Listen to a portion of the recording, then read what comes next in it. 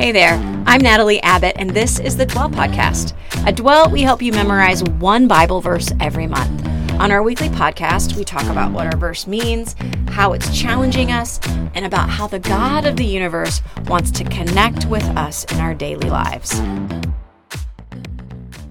Well, welcome back, everybody. It's the Dwell Podcast, and I am your host, Natalie Abbott.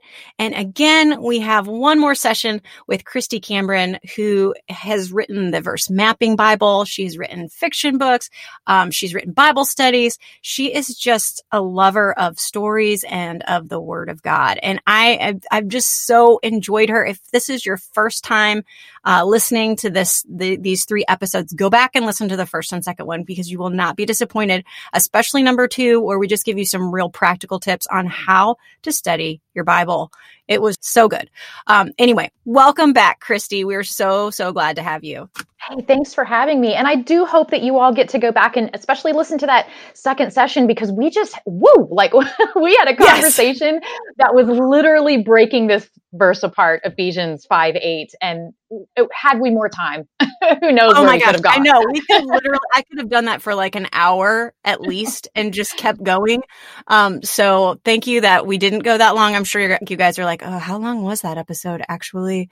But it was so good. And I think it was just very practical. And like, this is such a great method for studying your Bible. Right now, we are going to dig even further into our verse. We talked about it briefly in our first episode. We really just tore it apart in the second episode. And now we are going to take it and put it back together and talk about, like, how do we live this way? What does this actually mean? So I think one of the things that we've talked about, like application wise, is, live as children of light. What does that mean? How do we live as children of light? One of the things that comes along with that, we talked a bit about this, but for me, the definition of living as a child of light was in any sphere of influence that the Lord has given me, whether that is in a pandemic world, it's probably going to be in my home. It may be in my church. It may be in a virtual space. How am I conducting myself in a social media space? Am I a child of light in a broken world? All of those things. But for me, there also came this kind of check in my spirit, if you will. Like, I felt a caution with that. And when you think about this verse, live as children of light, I was reminded that the call to live as children of light is not an open-ended invitation to simply whack people with judgment. Yes, we call, you know what I mean? Yes, we call sin what it is. Yes, we do. And you can read further on in Ephesians and you see that, Paul is talking about our conduct as believers. Like, what are the expectations? We represent light. We're not walking in light. The light is through us. The light is in us, and we are the light of Christ. And so there is conduct and expectations that come with that. But for me, Ephesians always tends to lead me over to James. James was circulated about 10 years before Paul would have written Ephesians. And so the believers are going to be familiar with this sock you in the gut letter from James. And it is explicit about faith without works. And what does that mean? And being prideful and wisdom with our tongue and wisdom with our actions. And so for me, Ephesians, it always connects to James. And I have to remind myself that when I'm living as light, it does not mean that's just an open invitation for me to step up on my self-righteous podium and just start, whacking everybody else with judgment. Yes, we call sin what it is, but living as light, I feel like there's a balance there, and the balance can only be found by the guidance of the Holy Spirit. Amen. Yeah, I when we had our first episode, Vera and I always get on and discuss the verse at the beginning of every month. And that was one thing that I really wanted to be cautious of in that conversation was, I think sometimes we can get so wrapped up in this is what life should look like if you're a believer, that we lose sight of the good news of the gospel, which is you're never going to be perfect, and you are forgiven, and you have the Holy Spirit to help you in this life that you're going to stumble, you're going to fall, you're going to get back up again, but never to be laying on people the burden of living perfectly, because that's an impossible task. And that's not who we're called to be. And I love that you said that too, because living perfectly, or this standard of perfection, very often it's my standard of perfection for you or for someone else. It's not Right.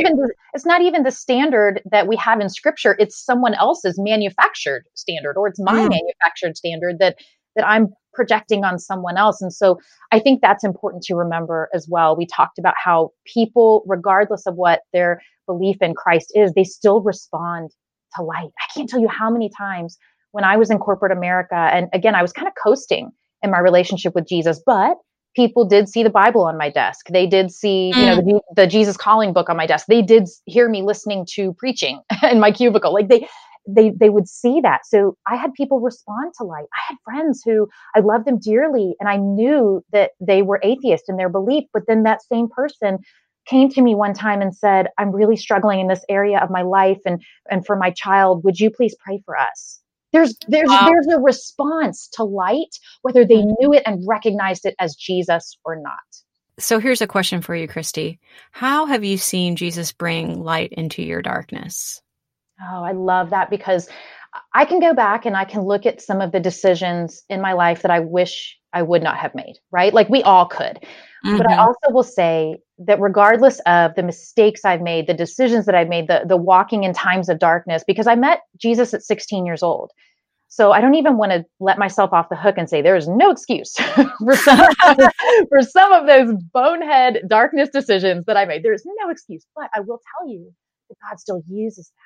He has used it to teach me grace. He has used it to caution me that as I am walking in light, or pray, Lord, please help me to walk in your light, that he has cautioned me. And that's why I even mentioned judgment, because I have been extended mercy and grace, not only from our Heavenly Father, but from other people when I know I didn't deserve it. And I would pray and I would hope that some of that light would also extend, that I would extend the grace to other people. And so for me, the darkness, I would say, yeah, there's some decisions, wish I could go back and change that, but God has still used it. And then also for me, the darkness has been more of an absence of shining my light. It has been coasting at times in my relationship with Jesus. And I don't know if anyone listening will identify with that, but I will tell you, as a working mom, right? Like we've got a packed schedule. I am running from here to there. Even in a pandemic world, like we're doing e-learning, we get frustrated. There's all of this unexpected stuff that's hitting us in our world. And how do we help our kids manage that? You can fall into this habit, this rhythm. You can fall into a rhythm of coasting in your relationship with the Lord. And so I think sometimes it's not outward darkness. It's not, I'm a Christian, I shouldn't be making that decision. Sometimes it's just the absence of light, walking in the absence of light, because we have kind of fallen away in projecting the light of Christ. So when you find yourself in that situation, when you're like, oh, it's been a while, where do you go first? Like, how do you rectify that situation? Yeah, I have some trusted people in my life. That would be my relationship with my husband. That would be some other women, who are in ministry, whether they are women's ministry leaders or whether they are other authors or friends. And I have people in my life who are in spaces of trust where they can call me out on it. And I will ask them, call me out on it. Like I had a podcast interview one time where the speaker said something that was so important. I've never forgotten it. He said that busy is killing our purpose. And I was like, whoa, that was, that for me, that was big. And I've asked people in my life, like, call me out on it. When you see me falling back into that space where I said I would never fall again, with packing out my schedule and thinking I'm doing all these things for Jesus, right? Like I'm working in all these spaces, and you can probably think of that in your own life. All these things that I'm volunteering in church and all the things I'm doing for my kids and, all of this. And we can think these are very godly things. I'm being light, when there could be the person who lives right next door who just needs to be loved on a little bit. And so I will ask people who are in a space where they can actually tell me straight out, flat out, like they can call me out on it when I am not living as light. I think I am, but when I'm not. That is so good, because I think we deceive ourselves so oftentimes. Like, we really do think, I got it all together. I'm doing all the things. When in reality, like, our hearts are far from the Lord. We really aren't listening to his spirit. We really aren't being aware of the opportunities that he's giving us to serve him and to serve others and love people. It is. It's a gritty look in the mirror. It really is at times, because we may have this photoshopped view of our own faith walk. Like it may be, these are all the spaces that I would put on Instagram that everyone would look at, and everything is polished and everything's photoshopped and it looks great. But sometimes it does. And I've done that. I don't know how many listeners would maybe say in 2020, there was a reckoning in some areas of our faith. There were some things for me that I looked at the ground beneath my feet, and there were some fractures that were unearthed. 2020 unearthed some fractures in my faith, in my heart, in my hope. And I had to take that gritty look in the mirror and kind of call myself out on it and say, am I really living as a child of light? Because if I am, everything that is swirling around me should not be taking me down like it is. And I don't mean people struggling with loss or people struggling with how do I even manage this year. That's not a rebuke to anyone. I'm just saying in my own life that I recognized, wow, I need to be called out in some of these areas of busyness, areas of apathy to really walking with the Lord. Yeah, amen. I feel like 2020 was like a punch in the gut, but at the same time, like, I kind of needed that. I needed to have God reveal to me, with his light, hey, you're trusting in some things that these are not where your hope should lie. This is not what's going to fill you up. This is not even of me. It's not necessarily a terrible thing, but it's not me. True. Yeah, absolutely. So do you, like, when you talk about having people in your life that are holding you accountable, I think that's a really good, like, action step for us. Like, how did you find those people? How do you know that those people are going to be safe for you? How do you give them permission, so to speak, to have that place in your life also? And I think it depends on the relationship. There can be some friendships that you have that you may even say, okay, I would like for you to step into the role of mentor in my life. I have a couple of friends, trusted author friends, and we kind of had that informal conversation. I mean, it was kind of like, I didn't say, okay, I'm going to send you a nameplate and it says Christy's mentor. Like, I didn't do that, but we kind of stepped into this friendship, this sisterhood, this relationship that said, and this is big for me because I have had some up down moments. We all have. But in those up down moments, I have some friends who said, I'm not going anywhere. Literally, they would text and they would say, what you're walking through right now, I'm going with you. I'm not going anywhere. And that for me identified these are some people in my life. And one of the times was when I got my first contract. So this was even before verse mapping. I got my first contract. We got a yes. And after 2 years of rejection, so it was huge for our family. Wow, and an hour later, I got a call from my dad, and he said, this could be bad. I may have leukemia.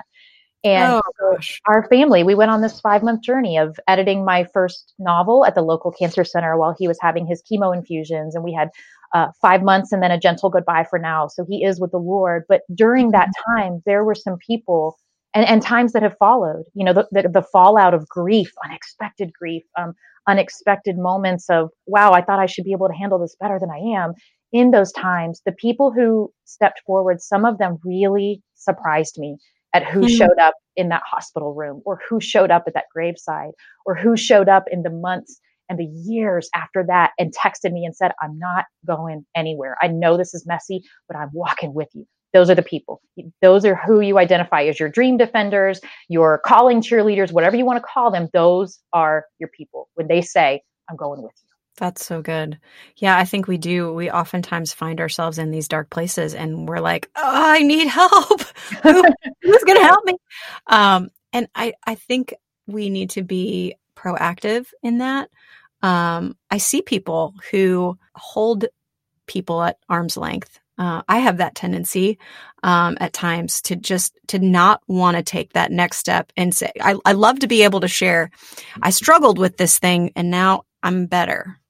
It's really, really hard for me, even with my closest friends, to say, I am struggling with this thing and I need help. And so I would just encourage you all who are listening, just to find even one person that can be that person for you, where you can say in the present tense, this is what's going on. Because I think we sometimes love to be able to just present the fixed up version of ourselves, and we can confess things that are like, oh, that was really hard. But did anybody walk with you through that? Mm-hmm. There should always be people who are walking with you in the present tense with, bringing you back into the light, bringing you to that place of truth and reminding you, this is who you are. You are loved by God. You are a child of light. You don't have to go through this alone. It definitely takes us back to Ephesians 5:8, living as children of light. That living part, the people who are walking with you. It reminds me how I've heard this before, and you probably have too, how Jesus never minded being interrupted. And I love that. It's like people would come and say, my child has this, come and heal them. And he's like, okay, I'm going to go with you. Like you know what I mean? Now, there were times that he did have to step away. He did have to get away from the crowds. He did have to have his time alone with the Lord. But I do love that he was willing to be interrupted. He was willing to say, yes, I'm going to walk along with you. And he still says it. He still walks along with you. And I love that, because that is all wrapped up in that living as children of light. We're going to have those people who are going to live. They're going to walk with us. They're going to go with us wherever we're stepping to.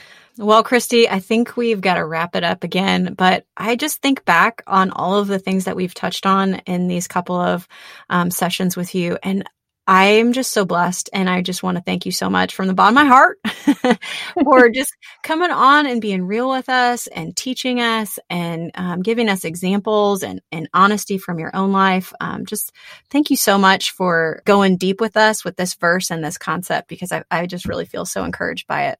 Oh, thanks for having me. And if any of the listeners, if you want to experience what we did in our conversations here, if you want to map with us, you go to versemapping.com. We'll help you get started with how to verse map. We'll help you get linked with the tools and resources that you need, and we'll help you get community. And so you can join our verse mapping group, where we have conversations like this all the time. And I love it. We're mapping the Bible in 2021. So we have the verse mapping Bibles, and we will be mapping all of those verses together. So you can join us. We'd love to have you. Sweet. Okay. So for those of you listening, we are going to have that in our links below this and on our site. So if you're like, oh, shoot, I heard this and I was in my car driving, you can go back and find those links when you look up this podcast. Thank you, Christy. Thank you so much.